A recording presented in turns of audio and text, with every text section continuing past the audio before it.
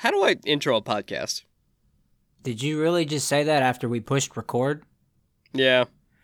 So we took a break from we took a break for a week because of the holidays, and then we came back and we did the 2020 Anime Awards, which effectively means that I've taken a 2-week break from the podcast. So, man, gotta get back into the swing, right? Yeah, so it's a perfect time for just a shoot the shit podcast, right? Because nothing happened. Nothing happened. Nothing at all this week. Nothing happened. We know what actually happened, but we're not going to talk about that because that's not what our podcast is for.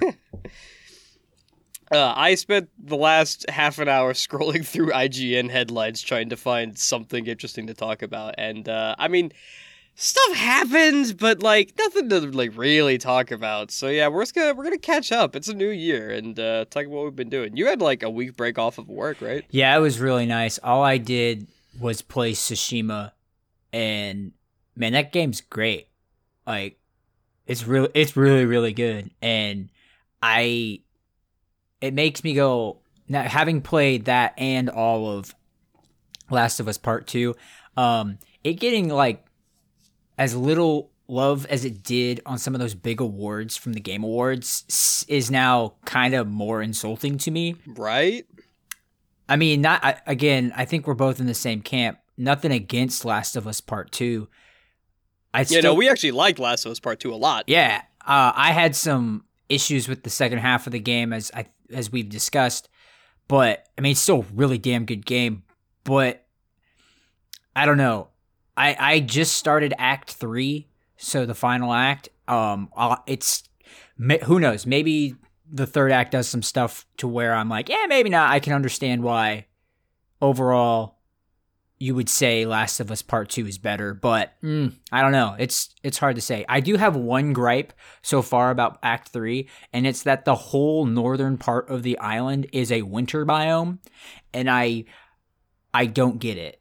Like, I get it based on its longitude, it could snow. Like, there could clearly have snow on this island. I get that. I'm not arguing that. But it's like the whole biome is just a winter hellscape. And I'm like, I don't think you could have a swampy biome in the middle section of the map, a like fall biome in the southern part of the map, and then a winter biome on the top. I don't think that works. It's not that long of an island. But, you know, nitpicking, it's kind of cool. All that being said, it is cool to now be in a winter environment and see how that goes, because some of the swampy stuff in that second act was a little boring. It's just bleak, and it fits the tone of what you're doing at that point in the story very well. But that's enough me complaining about the weather biomes. But the game itself, man, it's really good. I know you're like halfway through or some part into Act 2, right? Yeah, you are officially farther than what I got in Tsushima. Tsushima is one of those games that went onto the long list of something I dropped and want to get back to. But I think Tsushima will be easier to pick back up than something like, say, Persona or Nier. So it's something I want to eventually. And, just as an aside, we've kind of started streaming a little bit. And I've always said that, like, if I got back into streaming, I would want to use that as a reason to play those old games and pick them back up. Because if I'm just doing it on my own time, then I'm going to be frustrated with having to relearn controls in the middle of a story, and I also don't want to restart that game, because in the case of, like Persona, that's like 400 hours I have to make up. Yeah, there's a lot of catch-up in that. But Tsushima should be easier to slip back into, especially just because the gameplay in that game feels so good. Oh, yeah. Like, I could probably take a quick look at the controls, and then a couple fights in, I'd probably be back into it. Especially because its combat kind of takes cues from the Dark Souls Arkham series school of video game combat that is so popular these days. And a quick note on the biomes, actually, I was just thinking about this. I don't know if there are specific dates listed in-game as to when things happen, but I think it could be a cool design choice if the reason the biomes are so drastically different is if that's supposed to be a subliminal, like, this is the changing of the seasons, this is how long the game is actually taking, because it is like a one-man war being waged against an entire army. You gotta imagine that kind of thing could theoretically take years, but because it's a video game that's very open world, you're kind of making your own timeline on that. True. I didn't think of that. I don't think I don't think there's any way to say that conquering the tiny island of Tsushima would take years per se. Sure. But it could definitely take a couple weeks and a couple months. So yeah, I didn't even think about that. That's a good point. But I was talking to one of my friends who has beaten the game and was saying that once you start the third act's kind of like the shortest one. You beat the game and then it's a, typical thing. You have access to the whole map again. So if you didn't know, before you get to the end of Act 2, they kind of hit you with the, hey, make sure you've done everything here because you won't be able to come back here for... It's more like you won't be able to come back to these locations for a while.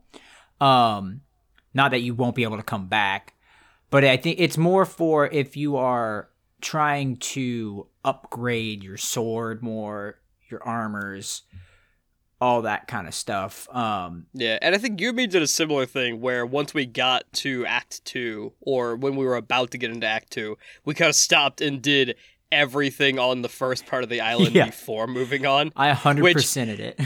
As fun as the game is, I feel like that's kind of what burnt me out on the game when I got into Act 2. Because I kind of didn't like the environment as much in Act 2 as it was. I didn't like the swamp rice field land a whole lot compared to the pretty fall biome with the trees and everything. So, I spent like a good few days doing everything in the first part of the island, and then the second part is like so much more spaced out and dreary that I can't say I stopped liking the game, but I slowly stopped playing it and then moved on to other newer and therefore more interesting things. It's funny you say that because it was the same for me. I was getting to you get to the point at the end of the first part where you're just mowing through everything. I was just speed running stuff, kind of going, I should probably just move on because at this point, honestly, what I'm doing isn't fun because I'm just doing it to go everywhere. That's the only reason why I'm actually doing what I'm doing right now. And then, which in a collectible sense, I love that Tsushima just tells you where stuff is on the map. Yes, that is because it's so easy nice to go and do everything. Yeah. But then once I got to the second part too, it was just like, okay, we're doing more. And then I got enough into it where on the second part, I really just did all the tales, that stuff that pop up, whether it be for specific characters or the new ones that pop up when you go to new, like, little cities or towns. And so I just did that. I did some of the side place things you can do, like the saunas. I went to most of those, or the onsens or baths, whatever the hell they're called.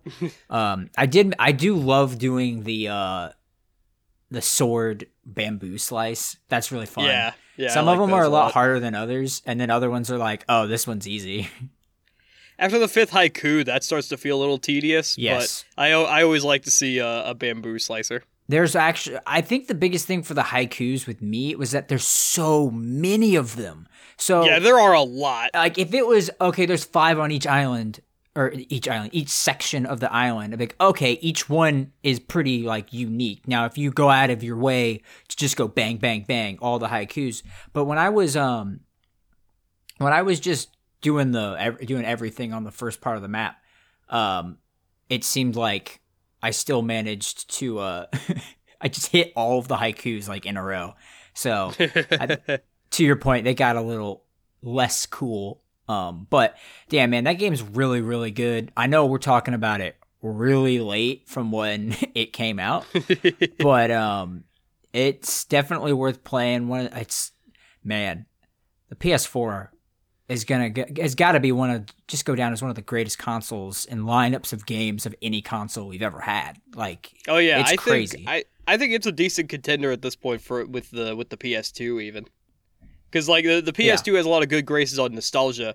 Not to downplay the amazing games it had, but I mean the PS4, just all their exclusives are so good. I don't think there's a single bad like second to first party PlayStation exclusive on the console. I mean, like, people were a little lukewarm on Days Gone. It depends on your reception of Death Stranding. But other than that, Sony cranks out bangers. Yeah, it was definitely impressive. I know another thing that I've been playing is, well, I really just did it today, but I did a couple runs on Hades, and boy, I either suck at that game or there's a wall that I still just can't get past or something, because I cannot beat the third boss to save my life. I got real close. I got the closest I had today. I actually killed one of them and almost killed the second, and I had like a shit ton of health when I got there. Oh, so you haven't gotten past that yet? No, I haven't. At all? And then okay. I don't know why. Honestly, I don't know how I haven't. I don't know if I'm not building right for whatever weapon that I use. I almost beat it today with the shield. I just did let's just try the shield. And I had one that ended up being like, it was all about throwing the shield. Mm-hmm. It was actually pretty decent. But then I did another run with the bow because I just like the just sheer DPS that using the bow can get you. And I had a great build. I was just doing massive damage. But the thing about using the bow in that game that kind of just irritates me to no end is I don't know if it's because I put on a certain Hermes boon that messes with how shit hit scans, because like all of a sudden I'll do one that lets me use the bow faster and all of a sudden I can't hit jack shit.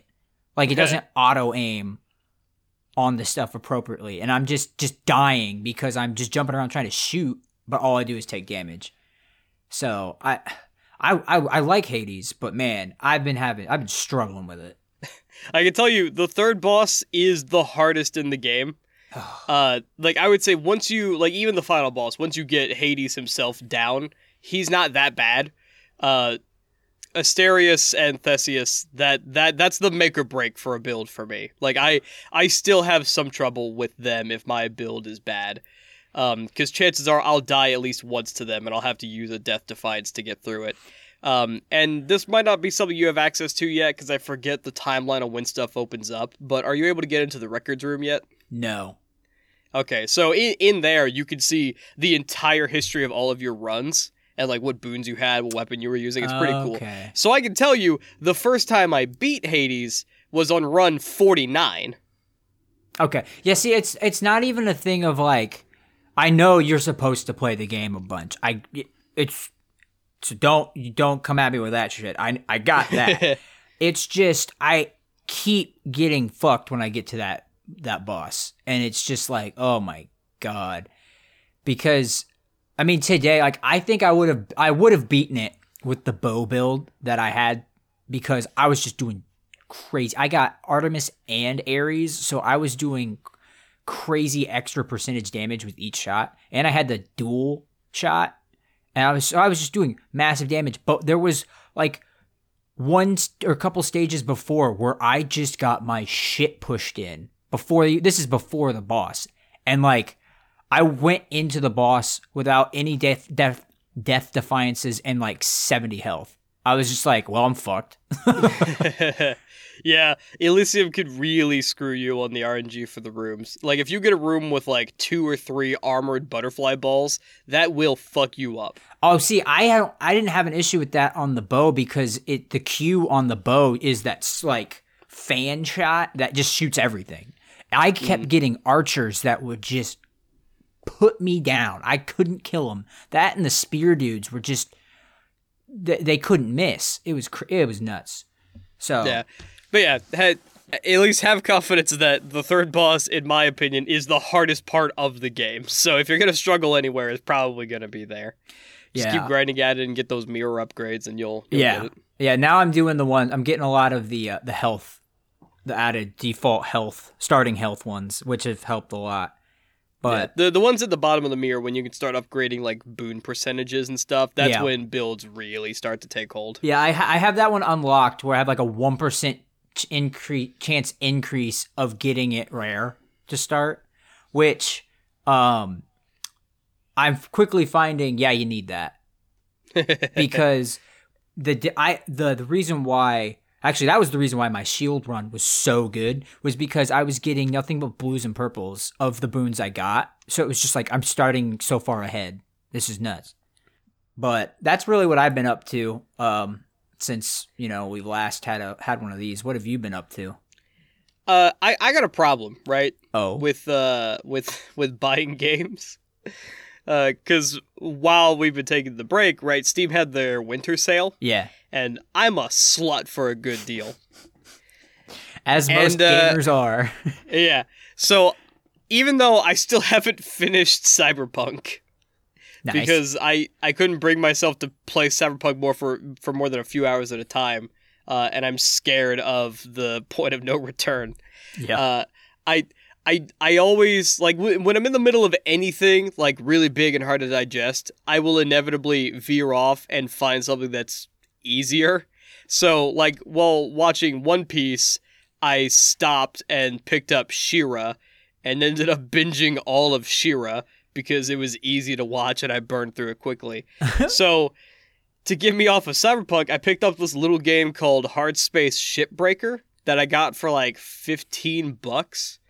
And it's a very similar game to, if you've seen Satisfactory, which is itself a very similar game to Factorio, and I hope that one of these comparisons is picking up somebody. Not me, I haven't played any of them. So, Factorio is like a top-down factory building game where you got a bunch of buildings and conveyor belts, and you're just trying to build an autonomous factory to pump out products. Satisfactory is that, but in first person. So you have to actually build in a 3D world. So in Hard Space Shipbreaker, it's got a very similar design aesthetic, except instead of building stuff, you're tearing apart ships. Ooh. So it's ships of like varying sizes and complexities, and there's like dangerous materials like nuclear reactors or thrusters that you have to cut out. Essentially, the story of the game is that your character is literally $1 billion in debt, and because of that, you applied for essentially indentured servitude, where, like, I imagine the way this game shows off this job is it's like the coal mining of the 2200s, where it's dangerous for everyone involved, you make shit pay for how dangerous the job is, and you're probably going to die in debt. So you're picked up by this space company, and you're sent out into the void of space in a shipyard with essentially a plasma cutter from Dead Space 2, or from Dead Space. And you are cutting joints and furniture and, like I said, nuclear reactors, power cells, and you're essentially like sorting the trash of the ship into 3 different bins until you don't have a ship left, or an exoskeleton of a ship that you shove into the furnace wholesale. And every piece gives you some money. You're charged at the end of a 15-minute shift for the rental of your equipment. And it's honestly a very zen game, which is weird to say when your oxygen is constantly depleting and you could die in a nuclear explosion and you might accidentally blow up the ship because your plasma cutter veers off and slices a thruster. But it's kind of puzzly, where you got to figure out what parts of the ship you want to break off first, what's the safest way to shove this part of the ship into the processor. And it scratched an itch that I didn't know I had, because it's, like I said, it's kind of puzzly, and moving around in space feels very good on a controller, which I kind of didn't expect, because you're moving on the X, Y, and Z axis constantly, because you're just in zero gravity. And they found a way to make that feel really good. And it's still an early access game. And I don't normally go for early access games, but what they have right now feels really solid, so I'm hoping what they add is just going to be adding on to the end product. But I think normally it might be $20, and big recommend on checking that game out. Yeah, I know you've been streaming it a bit in Discord when you've been playing it, so I've only caught a little bit of you actually playing it, but it looks interesting. It's not really up my alley, but just hearing you play it sometimes is kind of funny. I'll be playing something else, and all of a sudden I just hear you scream, "Oh God!" And then it's like, I I just exploded or something like that. It's Yeah, on more than one occasion, I have tethered a piece of the ship to fly into the processor, and then because that piece of the ship is weirdly curved, it'll snatch me on its way to the processor, and suddenly I'm being brought to the processor, and I gotta use my thrusters to get out of that situation. Things can go horribly wrong, but when they go right, it's very zen. You know, it's another really zen game that we've actually started playing recently. Tell me, because I have no idea. Viscera cleanup game. Yeah. That is... I don't know why that game is so relaxing for me. Well, it's relaxing when, you know, some people aren't getting shitty. Hint, hint, wink, wink. I'm calling you out. Yeah, I'm putting it in here. You know who you are.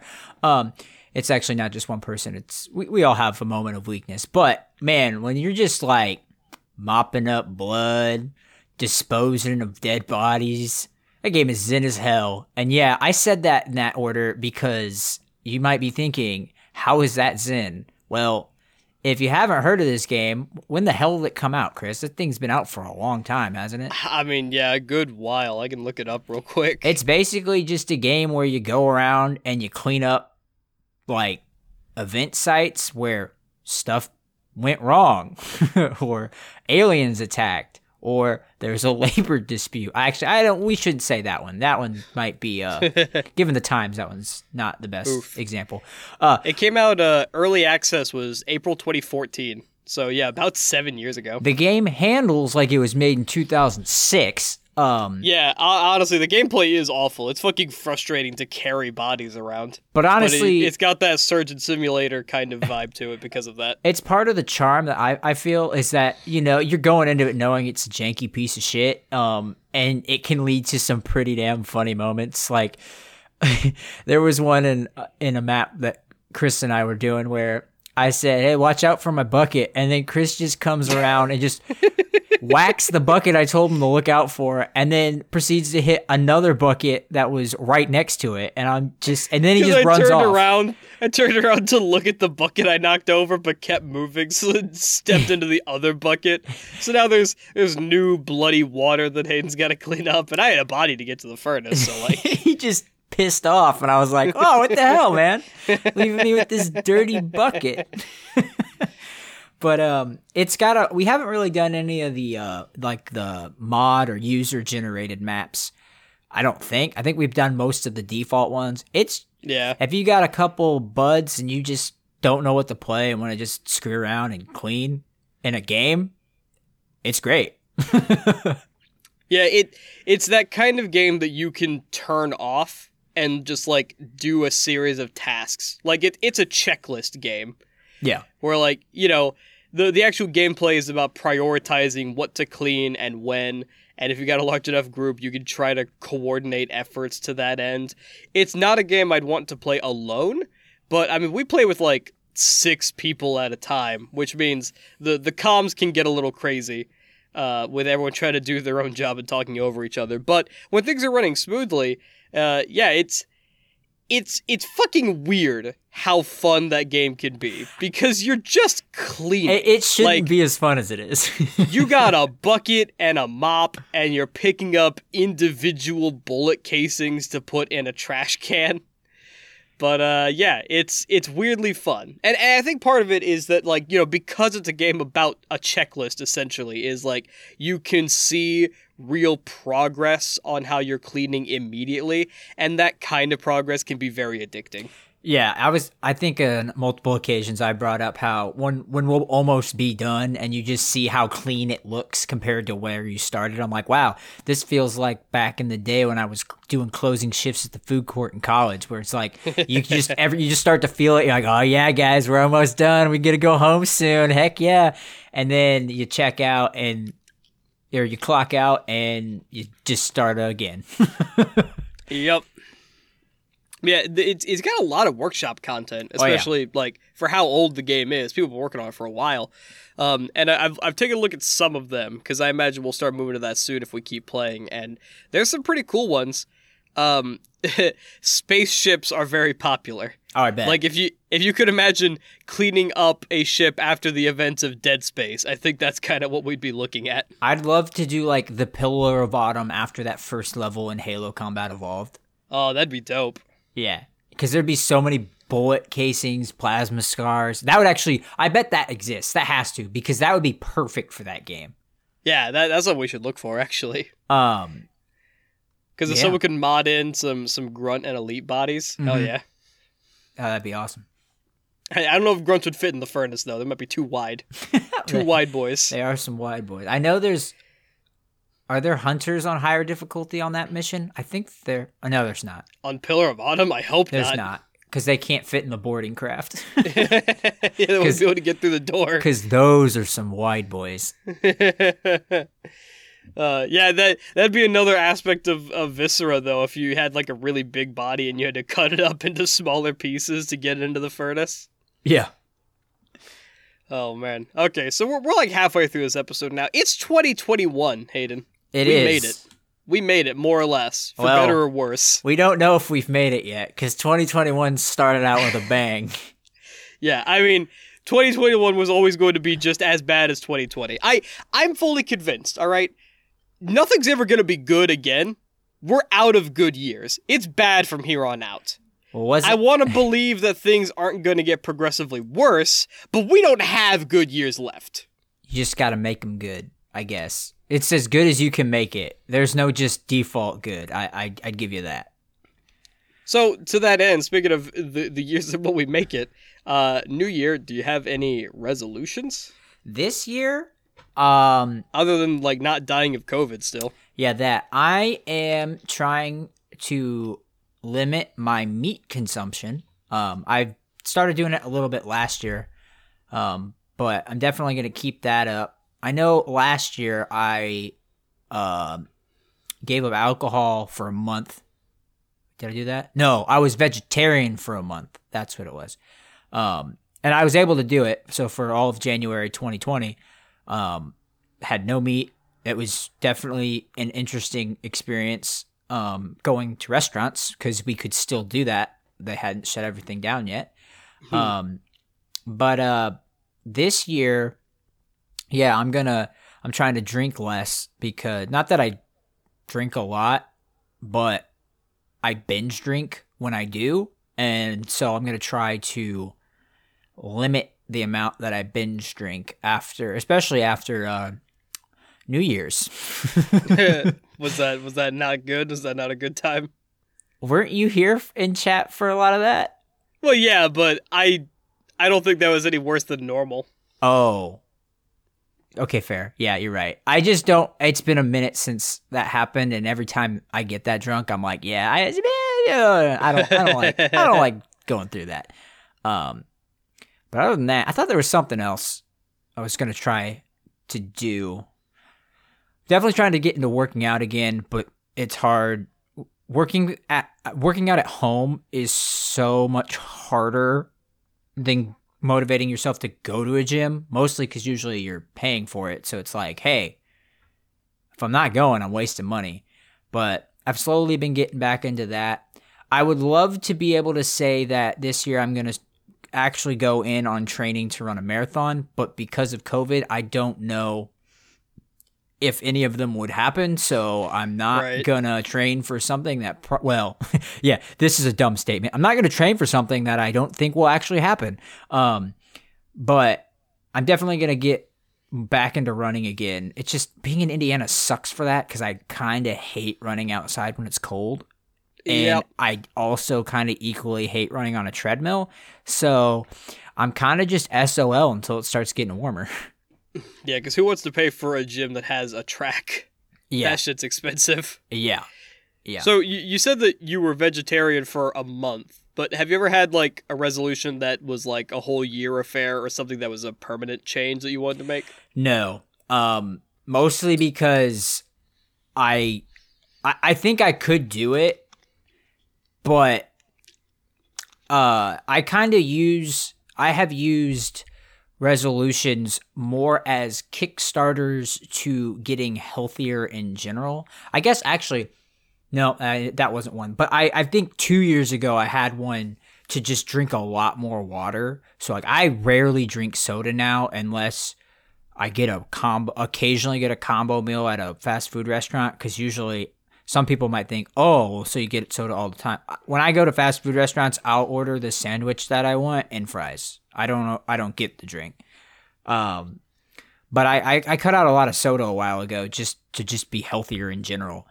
So that was, but I never made that like my goal for a year, like to just don't drink soda.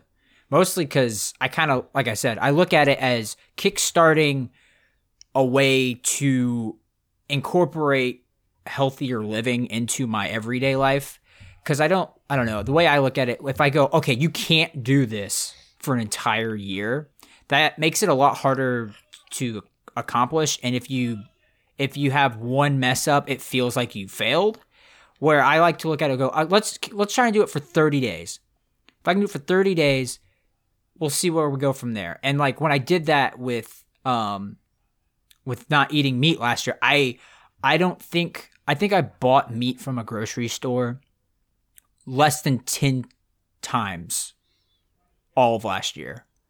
So like so specifically from a grocery store. So like I'd go and have a hamburger or pizza with meat on it, but buying meat to make something at home, it was probably less than 5 times the whole time I did it. So like I use it to, I use the little like short resolutions to kickstart healthier habits to try throughout the year, but not have it be like if I mess up once, I didn't accomplish the goal that I set out for. Sure. Yeah, that's a good way to think about it, because if you're denying yourself something, then you're going to be thinking about, oh, I'm not allowed to have this. So I think doing something in a way that's more about changing something without permanently removing something, that's a lot better mentally to deal with. I know just real quick, I know, especially on that exact thing, people who I've heard have set things when it comes to going to the gym. One of the things, like some people I know, or like YouTube accounts or YouTubers that I watch that don't necessarily do workout content, who got the bug to go and work out again. They will occasionally put out a video saying, what's my routine? How did I get into it? And one of the biggest thing I hear most of them say is one of the things, the best way to motivate you to keep going back in the gym in this instance is to change your mindset to it's not, oh, I don't get to do this thing. It's, hey, I get to go to the gym today. It's not like, oh, I have to go work out because it's my resolution, I have to go do this. You got to change your mindset of you get to go do this, and then you enjoy the time you're doing it, and that little thing helps you come back and it not be hard for you to do something that you might not necessarily enjoy all that much, but is a healthier habit. For my own part, I can't say that I have ever done a New Year's resolution. Like a lot of people will, like, I mean, it's kind of the joke of like, you set a resolution, you do it for a week or two, and then you forget about it. Because like gym memberships shoot up in the first weeks of a new year, right? Yeah. But for me, it's never even really gone past, oh yeah, I could do that. It's a new year. I should do that. And then I don't do anything. Nothing at all. I tend to just make changes at random points in the year. Like, when the pandemic started, right? It was totally like, a coincidence. It had nothing related to it, but I started doing meal prep back in like March or April of last year. And I've meal prepped every single week since then. To the point that I don't even know how to cook normally if I'm not meal prepping at this point. Because that's kind of weird. I don't like spending time cooking on a night where I could be playing video games. I love that meal prep allows me to have more free time and not think about what I have to take for food to work, because I eat my dinners at work. So that was just a change that happened naturally, because I already liked cooking. As in like the time it took to cook. So I spent like 3 hours in the kitchen on one evening, and then I've got meals for my entire work week. And then, on the weekend, I might grab something quick that I can still kind of meal prep in a small way for the weekend. Like I'll pick up a couple pounds of ground beef at the grocery store, and then I'll just make a bunch of burgers and reheat those through the weekend. Or I've done that with brats before too. Or if I'm feeling real lazy, I'll get a pack of frozen chicken nuggets and just eat that for the weekend. Hey, we all have those kinds of weeks.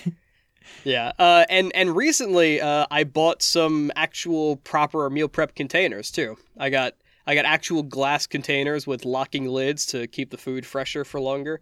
And as far as I can tell, for the rest of my life, I'm going to be meal prepping now. Nice. You say that until like there's a new craze that makes it even easier. I don't know what the hell it would be, but you know, juicing. Yeah. Yeah, I just juice everything. All my meals. Oh, God. Oh, that just does not sound appetizing at all. Yeah. But then, kind of like you, I kind of want to cut back on my soda intake. Like, I've been taking steps towards that where kind of ever since I've been meal prepping, I have almost exclusively been drinking diet drinks as a means of cutting out calories. So even, like, when I was doing pizza delivery, when I would be on the clock and I would go into a gas station real quick, I would only ever get a Diet Coke or a Mountain Dew Zero to keep it 0 calorie. And I for a while I've stopped buying soda at the house or my apartment, unless it's a weekend. So like during the week, I would only drink water or a juice from Fresh Time, for instance. But then with my new job now, because it's at night and I need some caffeine, I would stop at the vending machine, normally at the start and the midpoint of my shift to go with dinner, and I would get a bottle of soda then, and it would still be diet. So now I'm trying to cut that back, and I want to stop drinking soda at all during the week. But to make it a smaller change that I could adapt later, I'm still going to allow myself soda on the weekends, just to enjoy during my weekends, but I'm not going to go out and buy a 24-pack of Diet Coke to drink on a weekend. Yeah. Like, I might get a 6-pack of bottles or my preferred Stewart's Orange Cream Soda and enjoy that for a weekend. I know that's your preferred, but man, you got to cut that one out in specifically because that thing's got so much friggin' sugar in it. It's insane. But if it's only on the weekend. True. Let me have my small comforts. I say anything that you got to cut back on. I'm huge on trying to get people to drink less soda just because I've seen enough of the stuff where it's like, it's terrible for you. From a caloric standpoint and just general health standpoint, like that was the main reason why I stopped drinking it.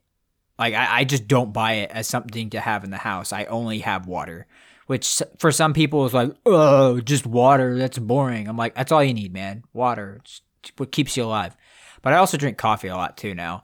I usually don't make it because I'm the kind of person where I can get a small coffee from somewhere when I'm getting breakfast, because that's what I do on the weekends because I'm lazy and don't like making breakfast when I'm at home. But I'll just get a small coffee at 9 or 10, and I swear to God, the caffeine hasn't left my body by 11 p.m. at night, and so I just sit there sometimes just like, why did I have coffee this morning? It's wild.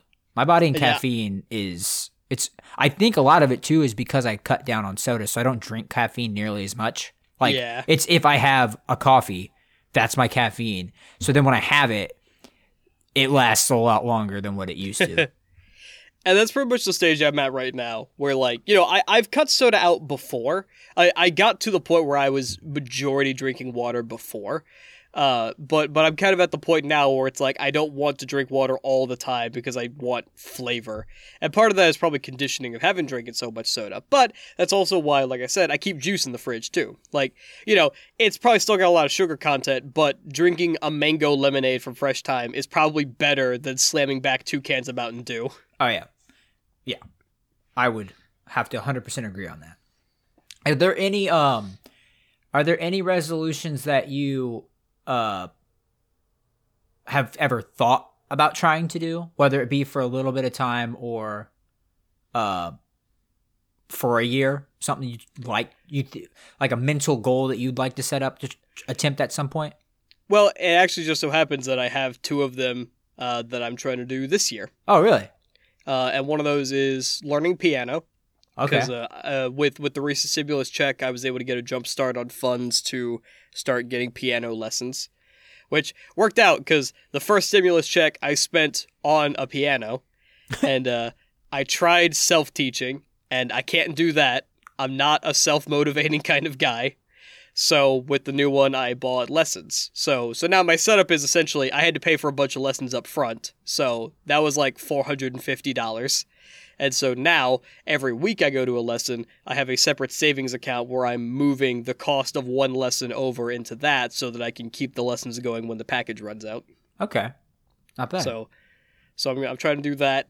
And then in a larger sense, the both of us are trying to get into more content creation. Yes. Because I've never gone hard enough in that I can know for sure if I like it. But, you know, for a lot of people, that kind of realm is a very attractive idea that I want to get good at. And I'm hoping that we can make it work. Yeah, I just want to learn how to do some video editing. Like, which means you basically have to make content. But it's something that I've always thought is interesting and would love to just know, even if it's just the basics, how to cut stuff together, just because I think it's cool and it will be a useful skill going forward in life, the way everything is going digital. If like I know how to cut some stuff together and make a video or help someone on a project, even if it's something minor, I just think it's a cool skill to have.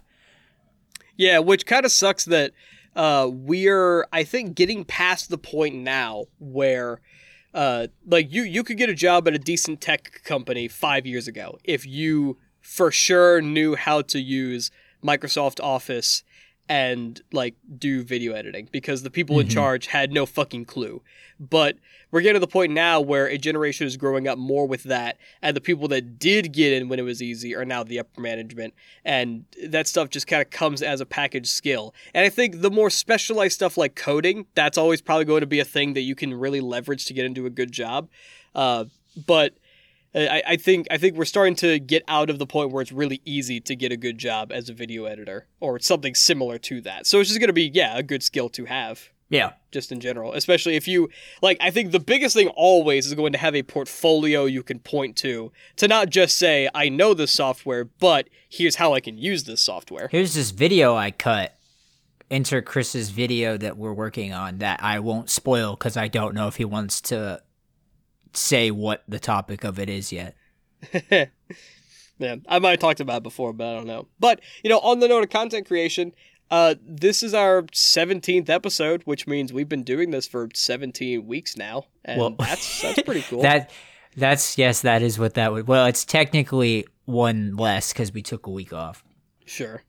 But yeah, I was just thinking about that. I'm like, wow, we're getting close to half a year, which is weird to think because it seems like we just started doing it. Everyone always is like, I can't believe we're already at this number of doing like a podcast or a video series. And I always see them whenever I see them say that, I go, yeah, whatever, like bullshit. And then us here going like, oh my God, no, that's real. That is so real. It does not seem like we've gotten together 17 times to record this. It's kind of freaky once you're actually the one doing it. Yeah, and as always was kind of the plan, now that we've kind of got that under our belts where, it's not a huge deal to wake up, get in the booth, and record for an hour or so. And, I'm getting a little faster on the editing process, so now we're trying to move that into other realms, like with that video we're working on, which will hopefully be the first of many, which I guess largely depends on how well you take to video editing. Yeah, the timeline on that release right now is purely my editing skills. So we're teasing it now, but that thing if it's out in a month, I'd feel like, damn, I did a good job. Oh yeah, granted, I still don't have the audio recorded for it yet, but that shouldn't take too long to get done.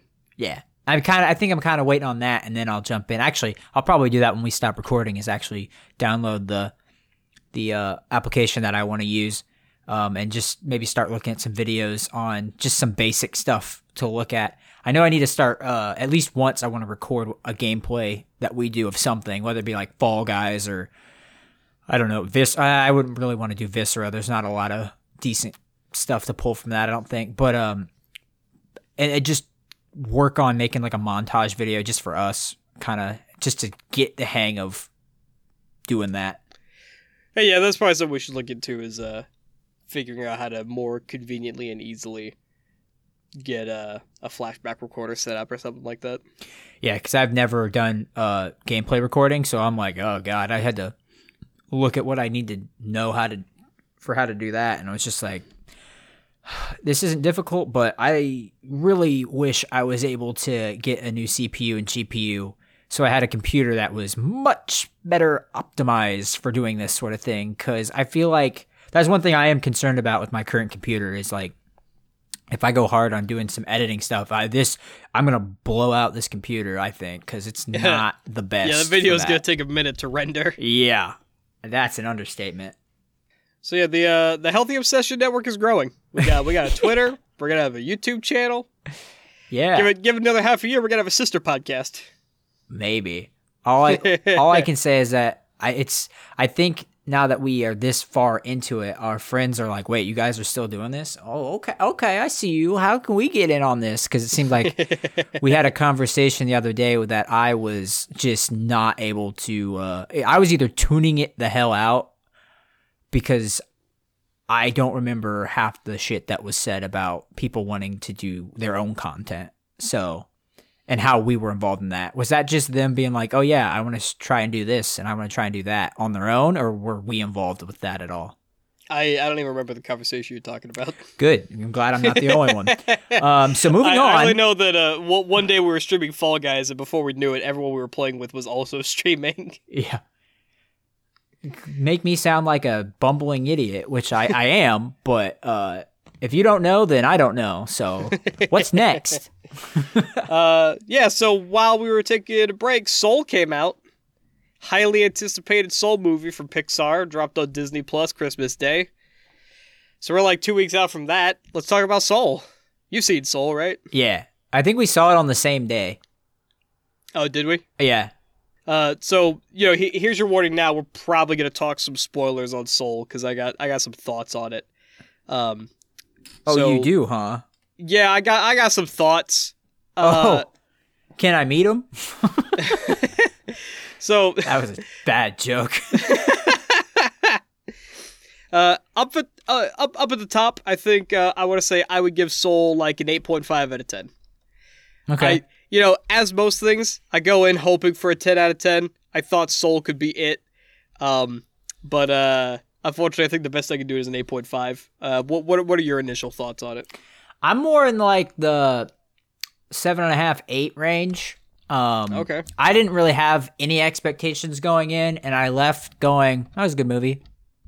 Like, I wasn't like, oh my god, this is amazing. Like, I remember the first, I went in, this was forever ago, but I remember when I first watched WALL-E, I was just like, this is just going to be, what's the hype behind this? Because none of the previews looked, like anything that I would be into. But then when I got finished watching WALL-E, I was like, holy shit, this movie's amazing. So I did not have that same reaction with Soul. And I'll let you lead the way later on a critique we both had. But there were some things about it that I would just thought were weird and was like, yeah, this is how you know it's a kid's movie. Because I just think, and I don't know, I'm not going to go into this spiel that I gave you at one point because we're not talking about anime this episode, but I have a whole anime spiel that I went on about why I think that influenced how I thought Soul was. But it makes me want to see, a lot of people, at least to me, were saying, and reviews were saying, that it's like, oh my god, it's like this movie wasn't even made for kids. And I got done with it going, this movie was 100% made for kids. Like, yes, it approaches some topics that are much more relatable if you're older. But at the end of the day, the whole theming and the way the atmosphere is very, oh yes, at the end of the day, remember, the message is intended to be delivered to younger kids. Yeah, but it's a very cerebral message that I feel like it's really hard to get across to kids, and that's kind of what people are pointing to. Where like it's a very adult story told in Pixar's packaging, which means it's gonna be a little goofy, and at this point I can't really say targeted for a younger audience, but digestible for a younger audience.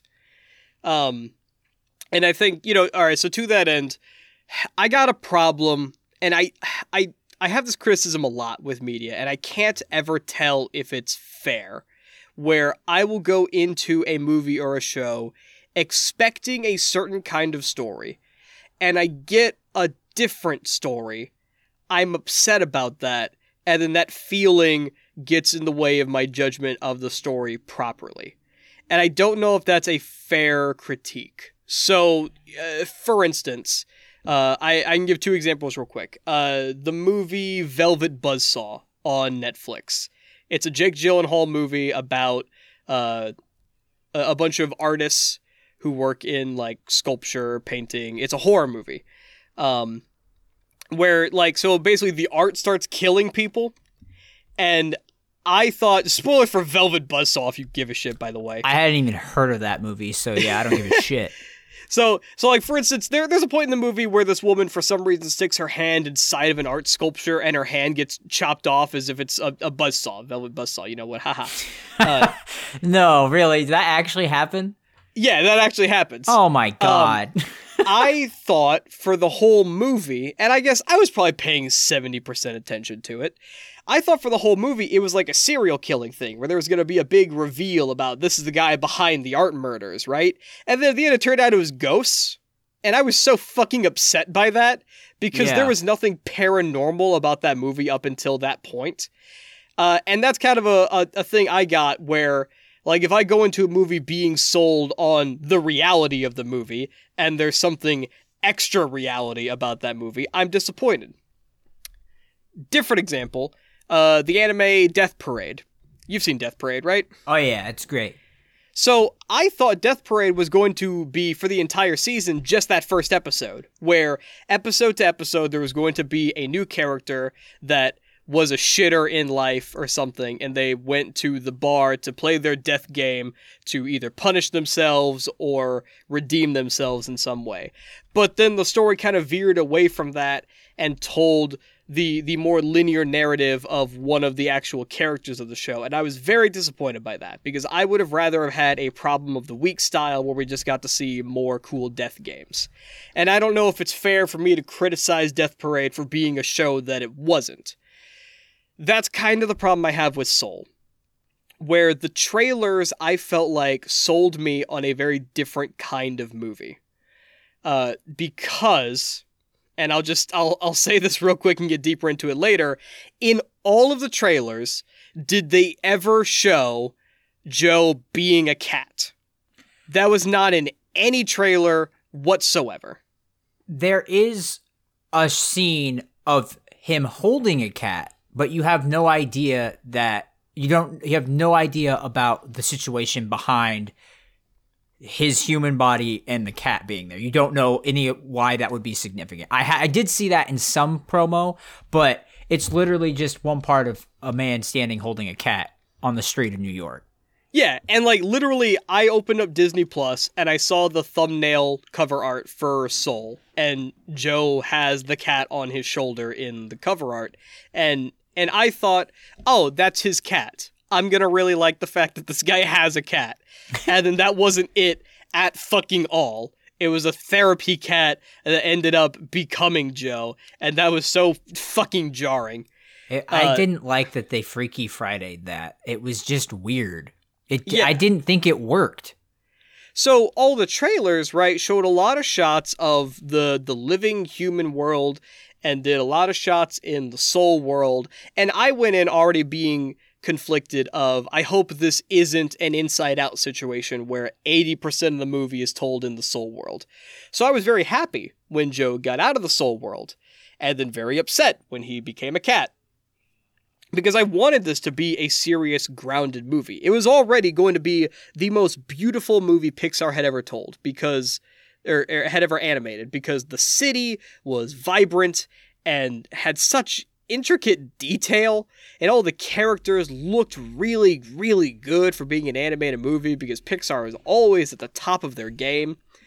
And I wanted that grounded story that I felt like I was promised, because all the trailers had Joe like essentially monologuing, just talking about the beauty of life and music, and I wanted that story. And then when you get to the point that Joe is a cat and 22 is inside his body, it felt so much goofier than the movie I thought I was promised. That's kind of why I can only sit on an 8.5, because I still think it's a very good movie. I just think it could have been better if they went a little deeper on not making it expressly for kids. Because I feel like the moment specifically that this felt ruined for me was when Joe has to get his suit fixed and he goes to his mom's tailor shop and he decides to confront his mom about never supporting his dreams and everything. And that monologue has to be delivered from Joe as a cat telling 22 what to say as Joe to his mom. Already, I didn't think that moment was earned. I didn't think that his conflict with his mother was built up enough to have a big emotional moment where he confronts his mom. Because there was a scene of that, and then they didn't really talk about it much. So I didn't think that moment was earned, first of all. But then they do a thing where they pan the camera past his mom and come out on the other side, and then they drop the facade of Joe as a cat and just have Joe as a person talking. And it's like, this isn't how this moment is going. And it was a little jarring, where I know this isn't going that smoothly, so it's breaking my immersion because you went with this weird setup to not have these emotional moments have this impact that it should. Because, yeah, that scene should have been one of the biggest emotional impact scenes. And it, not to say that it didn't have an impact, but to your point, I think it could have been way more impactful. Literally anyone who is a grown adult and has parents that are still alive would be able to relate to that. But to your point, the way that the fact that they middlemanned it, just, I don't know, it took a little bit away from what could have been a really, really cool scene to just being a oh yeah, this is cool, I get it. Yeah, so like, similarly, the scene with Joe and 22 in the barbershop, where 22 is like connecting with all the people in the barbershop because she's talking about her philosophies on life. That's really cool. And the setup works really well for the barbershop scene. That was one of the best scenes in the whole movie. Yeah, but then the scene with the mom just kind of fell flat because of the same thing. Yeah. So I mean, that's the biggest critique, is like doing the cat thing entirely. Joe being a cat for 60% of the movie completely threw off the vibe I thought I was getting, and I was disappointed because of that. And again, that's not to say the movie is bad. It has genuinely beautiful moments that I think is some of the best written Pixar material ever. Pixar is always one-upping themselves. I can't say this is a better movie than Coco, but I can say this movie has better moments than some of Coco. Because the scene at the end with Joe at the piano, when he, when he's at the end of his journey and he realizes, what the spark of life is and how being a famous jazz musician isn't going to inherently change anything for him. He essentially gives a monologue with his piano when he realizes this, and it's one of the most beautiful pieces of film I think I've ever seen. I just wish it was in a better overall package. I can't wait. It's times like this where I'm kind of glad we don't have a huge following, because we would get fucking roasted for these opinions. I just hope you know that. Like, oh, you didn't think it was fucking amazing? Oh, kill him. Like, whoa, oh God. Like, I was talking about that moment at the piano. I'm kind of tearing up right now just because that moment was so good. So I'm not trying to say it was a bad movie. It was still a very good movie. I was just I got problems. To the point I've said, there's just something about Pixar movies. I don't know what it is, but for a while, they don't hit me the way I feel like they hit everyone else. And I maybe I'm just an awful human being. I don't know, but I don't know. I that's the main reason why I don't really have too much to add. Just because I liked it. It was really good. And yeah, that's where I'm gonna leave it. Hayden needs Grave of the Fireflies to feel anything. Yes, I need bullying a deaf girl to feel anything, please. But yeah, I'm very happy that we were still able to get this movie, and I'm glad they didn't put it behind a massive paywall. I'm very glad I saw this movie. I think the time that it released was very, very good. And, yeah, I'm happy to see that... perfect timing. Like, was Onward a Pixar movie, or was that just Disney animation? I feel like that was Pixar. I thought that was Pixar. Onward was kind of a dud for me as well. But I'm glad they came back, and Soul was very, very good, and I'm always looking forward to a new Pixar movie. Which eventually that Lightyear movie is gonna be fucking dope. Yeah, that's I'm so here for Lightyear. Yeah, I'm down for that. Otherwise, Wonder Woman came out. I don't think either of us have seen Wonder Woman. I don't think I will, because no one said anything very good about it. Yeah, and I didn't really care to begin with. But assuming this pandemic continues for the majority of 2021, I'm going to try to jump on movie releases as soon as I can, mooching somebody's HBO Max to watch Dune. See, like, that's the thing is we haven't had much movie content on here, but that's mostly because there haven't been any movies because of the pandemic. But as soon as we're able to go to theaters or movies start releasing regularly, we will definitely be talking about them a lot more because we're both really into watching movies. Yeah, I've still got an AMC A-list subscription on file. There is not charging me because most of them are closed. Yeah, I love going to the movies. I think that one over here by us is actually open. I've seen people going in, and I'm just like, oh God, who's going to a movie right now? Jesus. Yeah, really. I do not trust AMC to keep their theaters clean enough for me to have confidence to go in. I more don't trust that people who are feeling sick won't show up. Oh yeah, for sure. I think that'll about do us for this week. It was kind of a shoot the shit, but kind of just, new year. Look forward to some new things we're working on content wise. Go follow our Twitter at obsession_pod. We do not have YouTube yet, but I can make that tonight. Yeah, we got to figure out some stuff in regards to branding for that. Yeah, for sure. But hey, when we drop a video, you all will be probably the fifth to know. Yeah, give or take. Maybe 2 or 3 people. I don't know. Yeah. We look forward to it. If we start streaming regularly, maybe we'll start plugging our Twitch channels on here too.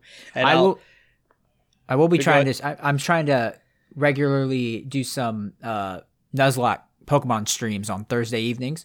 I'm still trying to get exactly the time. It'll probably be roughly 7 to 9-ish, about 2 hours, maybe a little longer. We'll see. If you're dedicating to doing that regularly, do you want to go ahead and plug your Twitch? Yes. What is my Twitch? I think I am, Twitch/Gooser, capital G, second O 0, and that's kind of my go-to thing. Yeah, my layout looks like trash. I don't have a picture yet, so I need to get on that. But yeah, if you like watching Pokemon streams and Nuzlocks, check it out. Yeah, and I think first game I'm probably gonna try to stream is gonna be Dead Space 2. I've been thinking about it. Okay. But yeah, I think that'll do us for this week. Hopefully there'll be some actual news to talk about next week, and we can get back into the swing of a regular podcast again. Yeah. Here's to 2021, man. It's our content year. Year of content. Yep. Well, we'll see you later, people. Bye-bye.